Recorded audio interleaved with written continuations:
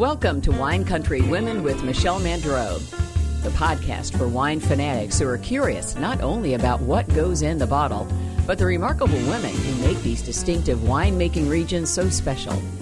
Each week, we introduce you to a prominent woman and take a peek into her life and, of course, her favorite wines. Welcome to today's Wine Country Women podcast. I'm Michelle Mandreau, and I'm talking with Lauren Belden, who is featured in Wine Country Women of Sonoma County. Lauren is a branding expert and the co-founder of a winery. Lauren, thank you so much for being with us today. Thank you for having me. We are sitting in an adorable little cottage. Little being the key word. That is on your property in Sonoma County. And we're going to talk about your business here in a little bit. But first of all, you are a New Yorker. I sure am. Born and bred. And you found your way to California. I did. To a farm, no less. To a farm, for Yes. sure. Let us talk about who you are. How would you describe yourself? Oh, that is a big question. Well, like many New Yorkers, because you started there, I'm a pretty straightforward person. I'm outgoing. I have a lot of energy. I get bored easily. My city upbringing made me someone who's very curious about life and likes quite a bit of stimulation to thrive. That said, I have a career that I love. I do brand strategy and innovation work when I'm not here at Belden Barns. The other half of my career is Belden Barns, a winery that I founded with my husband 4 years ago. And more than anything, I'm a mom. I've got right now a newly minted 6-year-old daughter named Olivia, and a 4.5-year-old son named Milo. And that's probably the most exhausting, exhilarating, fun, interesting part of my life right now.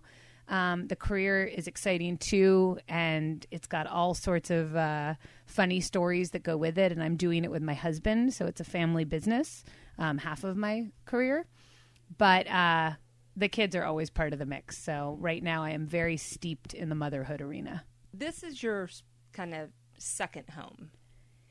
Currently, this is our second home. We live in Noe Valley in San Francisco during the week, and we come out here pretty much every Friday. We pick up the kids from school. They're in preschool and kindergarten in San Francisco, cross the Golden Gate Bridge.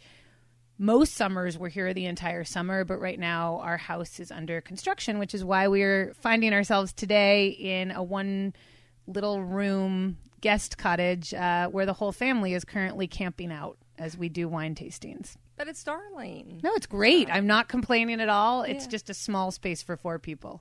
How many square feet would you say we're sitting in? In this room right here? Well, oh, this my is goodness. This room, what, 100? Maybe. There's no kitchen. There's a bathroom. Right. A bed. But you've done a really nice job with it. It's decorated. Credit goes to Nate. It's all his decoration. But yeah. Seriously? Yeah, this is pre-me. Wow. Okay, I'm impressed. Yeah. To me, right now, you kind of have the best of all worlds because you have that city life in San Francisco, and then you get to escape to your farm life here. Yeah, I feel very lucky. There's not a day that I don't feel grateful about that. Because so much of the work I do during the week happens in San Francisco. So I'm constantly going downtown to help other companies innovate and do brand strategy and come up with new products. And then the weekend hits and I get to leave city life behind. And the most exciting part for me, I love being here and it's relaxing and stimulating at the same time because we have so many wine tastings these days.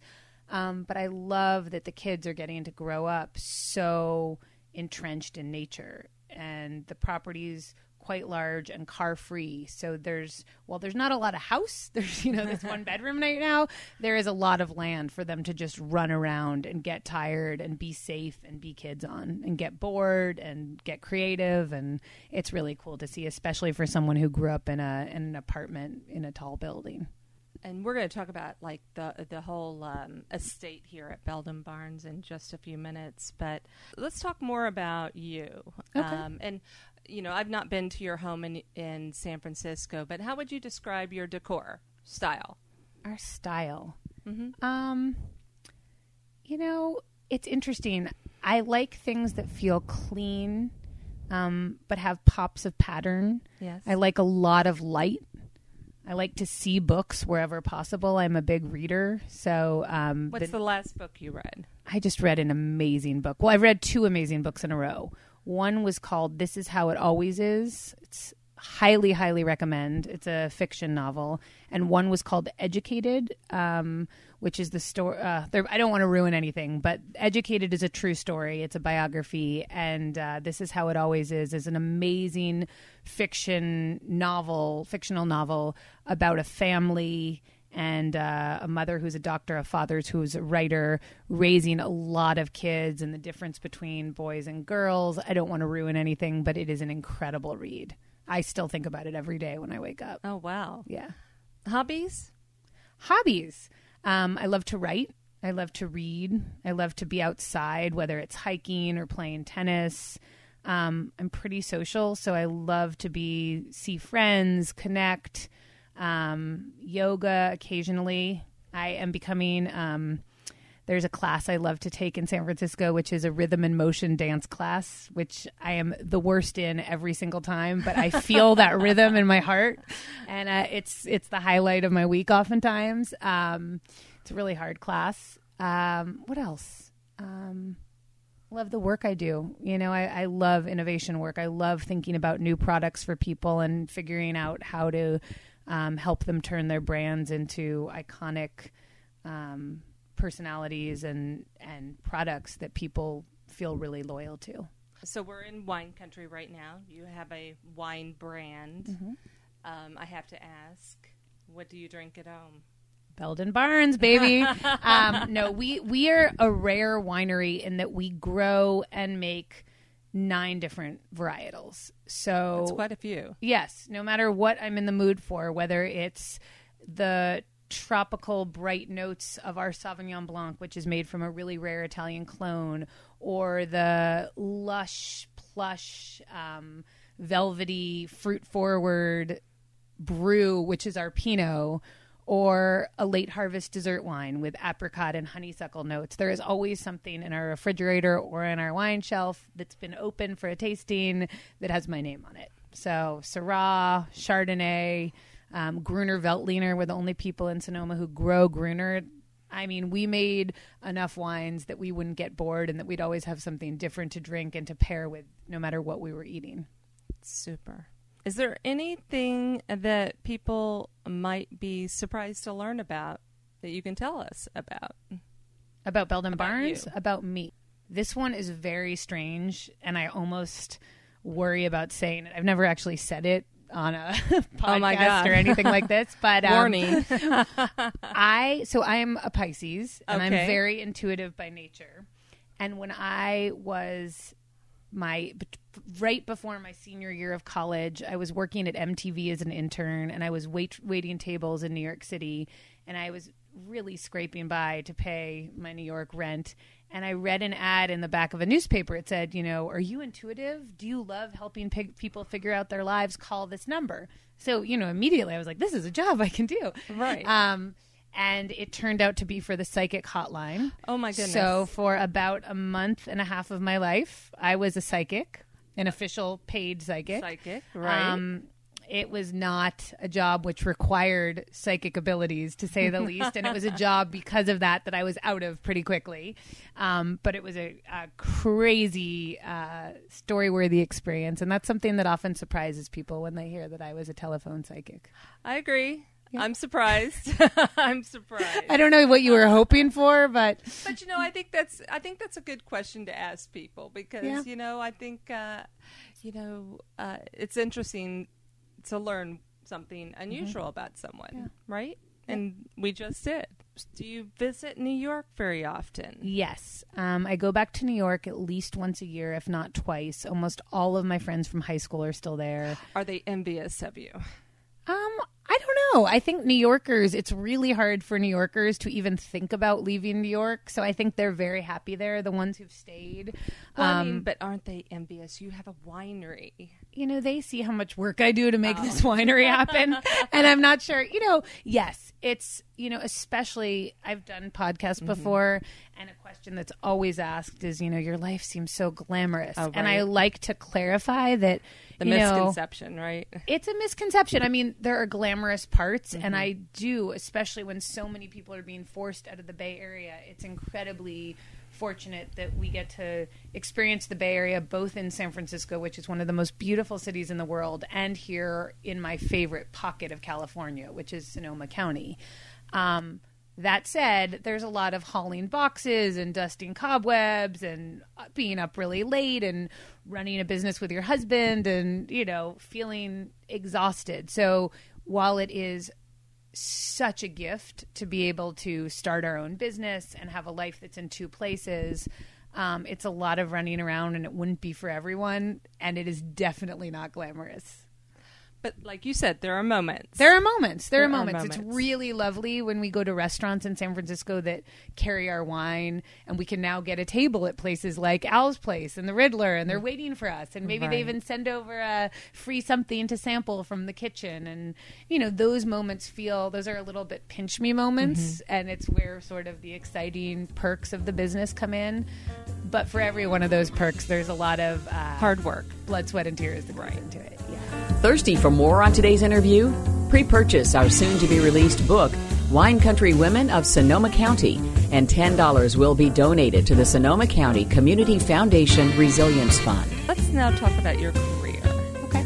Your career, and kind of then we'll fast forward to Belden Barnes. Okay. Do you remember what your first job ever was?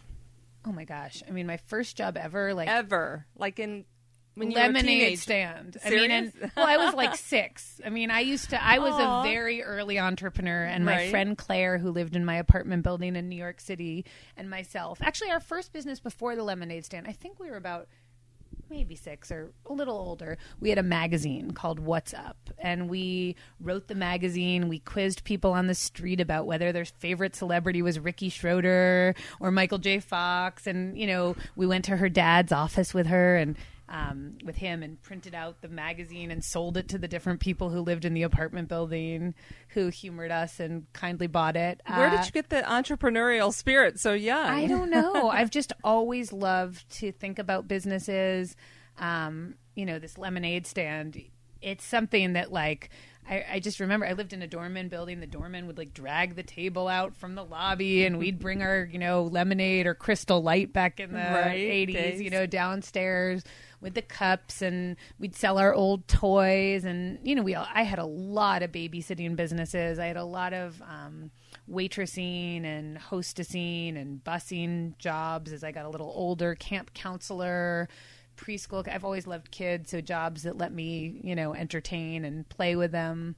Eventually you went to college. Eventually I went to college. And what did you get your degree in? I got my degree in creative writing, English major, French minor. And I really wanted to write when I got out of school. I wasn't exactly sure how I wanted to write or where I wanted to write, but I ended up as a copywriter at J. Crew, sort of like in a lane. Okay. But maybe less glorified. And I wrote headlines, and I wrote body copy. I wrote press releases for J. Crew. And after about a year there, I started asking questions. If we say dive into summer, does it sell more bathing suits than if we talk about the material in an, inspiring, evocative way? And they said, if you have questions like this, you should go to an ad agency. J. Crew doesn't, that's not what we do here. Right. So I took a class at night and was trying to put a portfolio together at the School of Visual Arts. This was back living in New York City. And one thing led to another, and the teacher said, hey, I think you might be a strategic planner, which is actually the person who writes the brief that the businesses are about and gives it to the creatives, so the copywriters and the art directors, to create a campaign, an advertising campaign for. So you think of the insight, and you get to know your audience, and you figure out what they need and figure out how to position the business. So I did that for a number of years, and I loved it. I had clients like M&M's and FedEx and all sorts of different clients. But I always loved the projects the most where you got to create new products. So if Hershey's was creating a new candy bar and had to go out and talk to teens about what they wanted and go to the parties and figure out, what is going to make them go crazy, those were the projects I really liked because you got to change and create something new. Brand new, right. So I started talking to my boss about, I wish we could create a department. And she said, I don't think we can do that, but I know somebody who just launched a firm that all they do is create new products. It's an innovation firm. You should go there. Talk to him.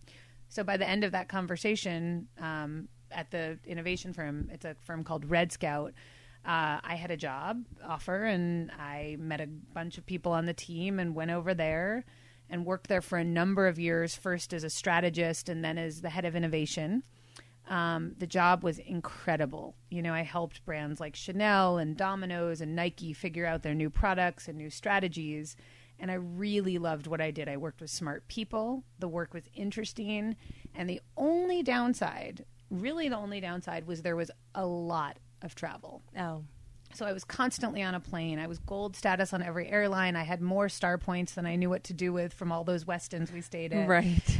But once I met Nate and we fell in love, it was really hard to be on the road all the time. And at the same time, he had a career. He was in finance where he... because he was in private equity and the job requires you often to live where the companies are based to understand, their culture, efficiencies. right. And yes, he was traveling a lot too. And we had an opportunity to take a trip around the world. This was really early in our relationship, to put both of our jobs on hold, think about what it felt like to fall in love without traveling all the time. And we traveled for about 6 months together. And while we were on the trip, we said, it's because we both thought we were burned out on travel, but we said, let's try it together. Right. And this trip, by the way, was free because we both had so many miles from our careers and so many beautiful St. Regis actually is part of the Starwood. So we could stay at really nice hotels. We could camp. We could stay on the floor of people's homes. I mean, we did all of the above. Gosh. And we did this for a long time. And while we were on the trip, we said, you know what? When we go back to the Bay Area, we can't go back to our old jobs. It's not going to work if we want a family. We had gotten engaged on the trip and we knew we wanted to get married. We were a little older, so we knew we wanted to start a family relatively soon. And we also knew that wasn't really going to be possible because no parent would have been there to raise the children if we were lucky enough to have them. Because you're on the road all the time. On the road all the time.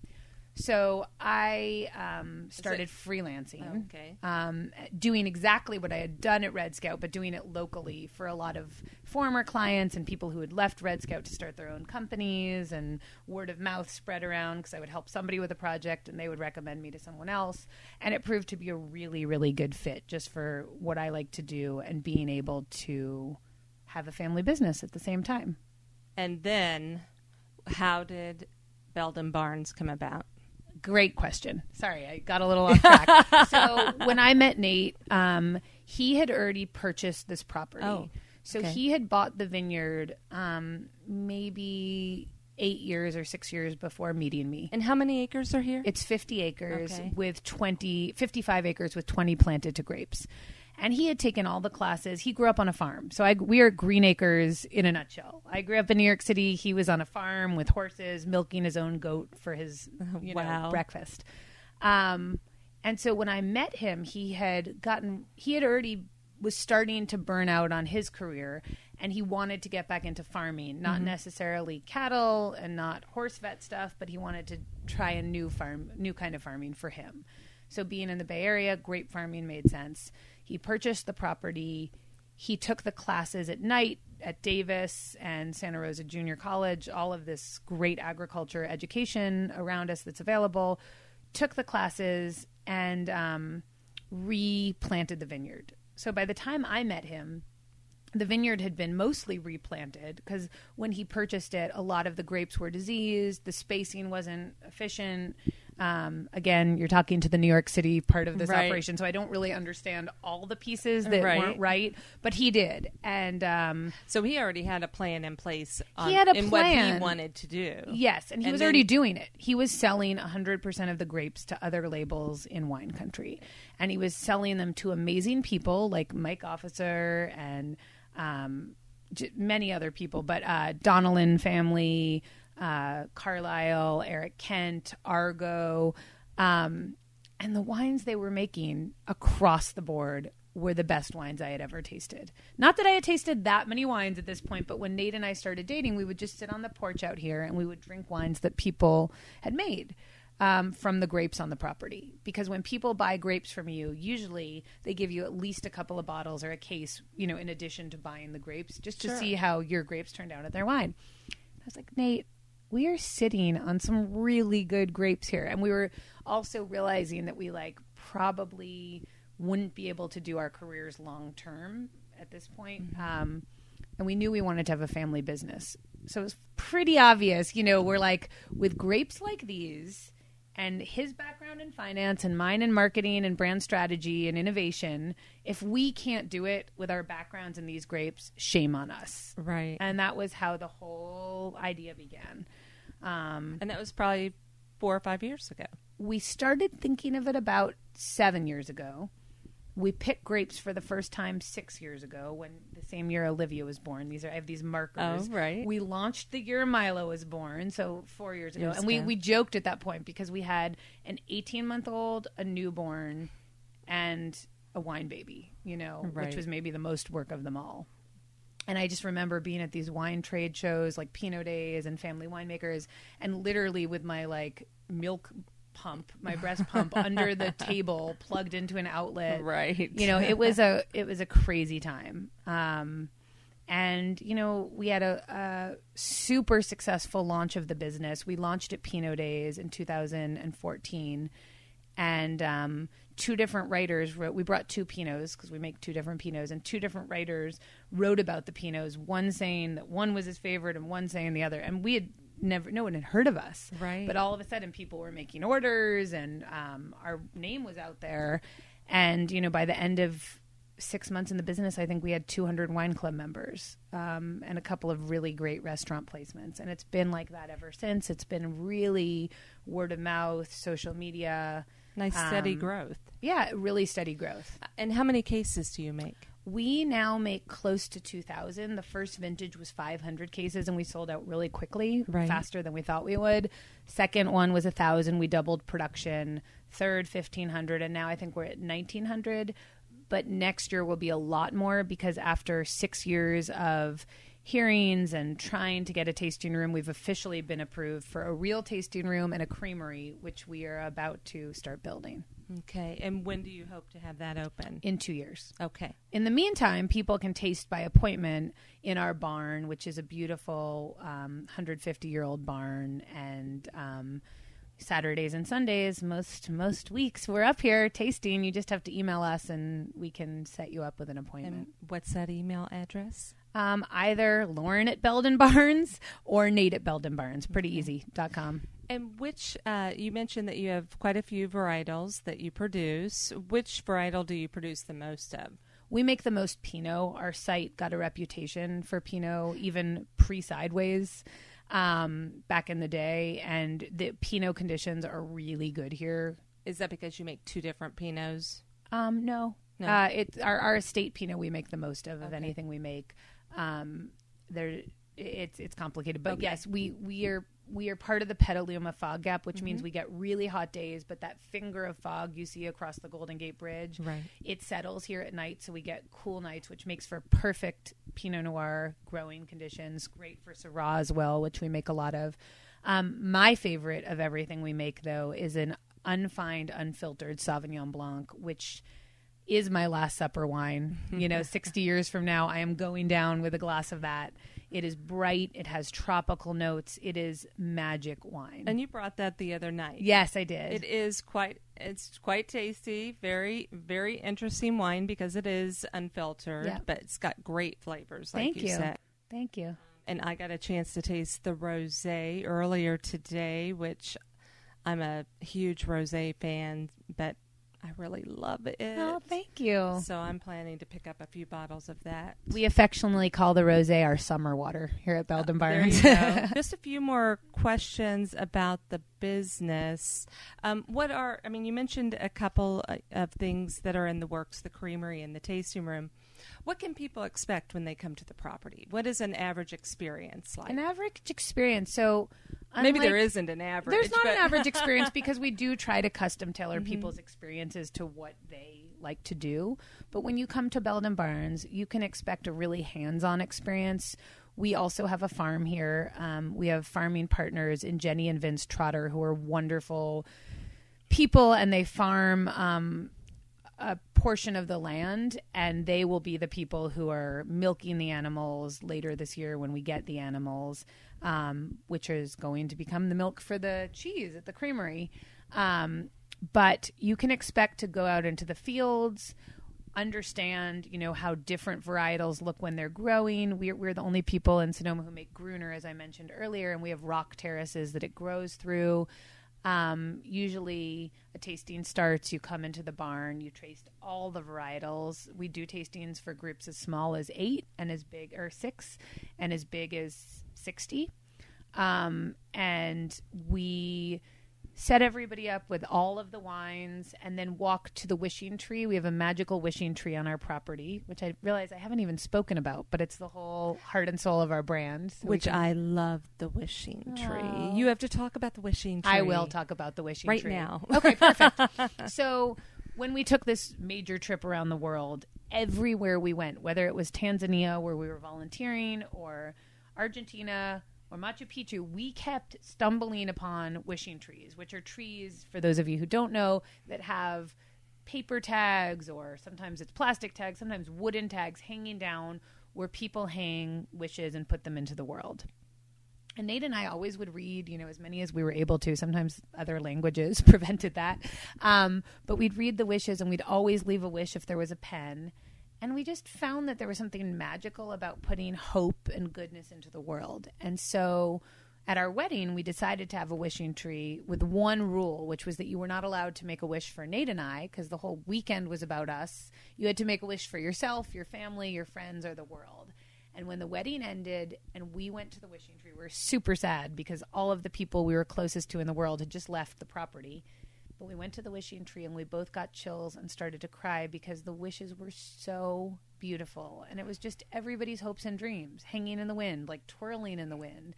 And it was beautiful to look at. And it just sent this, optimism through our hearts that really, like, at a time where the world is challenging to many right now, to just think of pure goodness being put into the world really, really moved us. And we said, okay, you know what?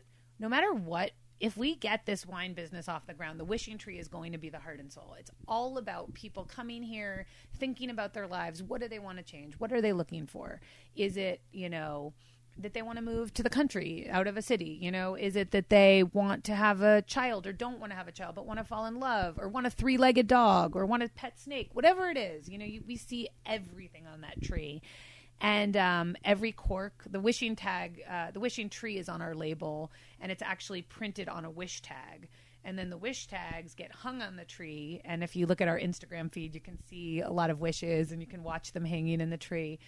But, it's just this idea of putting good into the world. And what's really exciting is we have about 275 reported, it's always going up, so I could never get the figure right, reported wishes that have come true. So we always tell people, careful what you wish for on that tree. We have had 3-legged dogs show up on people's doorsteps the day after, and then we get a phone call, hey guys, this is not a funny joke. We're like, we are a 2-person business. If you think we have time to go find you a 3-legged dog and drop it on your stairs, you have another thing coming. But yes, it is a very powerful tree. It is beautiful. We love seeing the hopes that people put into the world. And, we want every time somebody comes to visit and hangs a wish on the tree and goes home and drinks a bottle of our wine, for them to think about what they really want out of life. And, that's how it came to be. I think that's a good statement to end on. Okay, great.